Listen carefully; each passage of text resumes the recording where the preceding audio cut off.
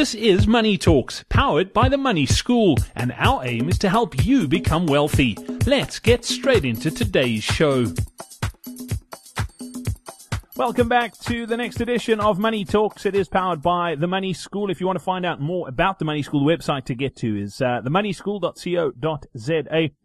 We are going through an extremely tough financial patch globally, but particularly here in South Africa. Gary Kale joins us now. Gary, it's so tough out there at the moment for consumers. Inflation's high. The cost of food and electricity has increased substantially. Our currency's under pressure. Can you give us some practical advice on what people should be doing right now? I think under normal circumstances, consumers have got a little bit more wriggle room when they've got slightly stronger cash flow. In other words, when they have a little bit more money available every single month, if they make a bit of a mistake here or there, or they open up an account that they maybe shouldn't have, or they buy something that they shouldn't have, or they need to fix something at home, they might have money to be able to get themselves out of that corner.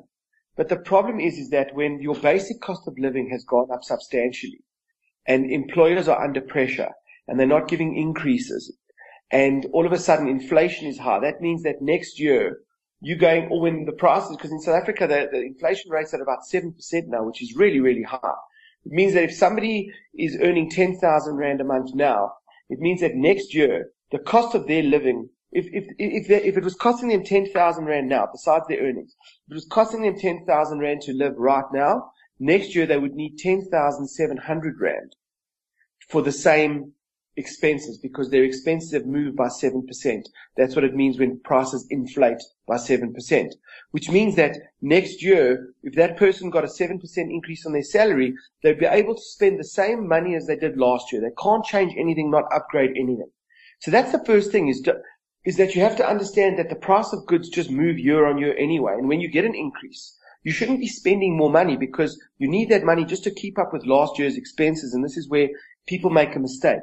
But what I'm saying is that when an employer isn't giving an inflation-related increase because things are under pressure, it means that next year you actually have less money than you did the year before, which means that you've got less wriggle room, which means that you have to be much more on your game in terms of managing your expenses. If you do have debt, this is the time you have to get rid of it now, because interest rates could go up even more. And as you heard in the last podcast that we did, this can seriously impact the amount of money that you need to pay creditors every single month. So this is the time now where you need to really get your house in order. And I can tell you that what I really suggest people do is that if they really do generally battle to get expenses under control, or they try to pay off their debt plan but they just can't, they really need to come and look at some of the options that we offer in terms of financial education. I know I don't often give a punt on our product or our courses, but I can tell you that in this environment, we are inundated with corporate inquiries coming from companies where staff are under pressure. Employers are really trying to help them. They try to give as much money as they possibly can, but they realize that their staff are not really actually equipped to be able to get rid of the debt. Because I can tell you that for a consumer who's under financial pressure, if all they did was just focus on getting rid of that debt, and they made sure that would free up cash flow, that would release pressure immediately. So people are actually sitting with a big opportunity in their own financial life just to free up some of that pressure by just dealing with their debts. And that's why, I think over the last couple of weeks, we've been focusing quite a bit on this debt situation, because I want people to have the tools and the skill to be able to, attack that monster, get rid of the debt and free up some of their cash flow.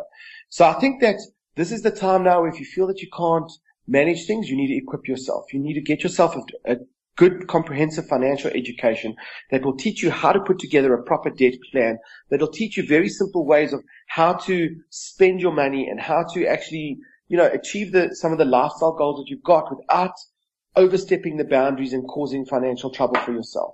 So I think that's really my answer. I would say it's a matter of, this is the time now, get rid of your debt and get yourself a financial education so that you are much more efficient in all the things that you're doing with your money, whether it's building wealth, getting rid of debt, or, just wanting to maintain a good, stable position right now while there's a little bit of a financial storm. I mean, it will pass. It does. It's cyclical. Interest rates go up, they go down. The currency worsens, it improves. The state of the economy comes under pressure. There's been a drought in South Africa that's put a lot of major employers under pressure, but the rain will come. But it's just important that what you do is just work in the most effective way that you can with your money to get the best results you can. Fantastic advice there, Gary. If you want to find out more about what the Money School can do for you, the website to get to is themoneyschool.co.za. You can also check out wealthyeverafter.co.za as well. More details there. So until next time, from the two of us, it's cheers. Thank you for listening to Money Talks powered by the Money School. To find out more about the Money School, head over to themoneyschool.co.za.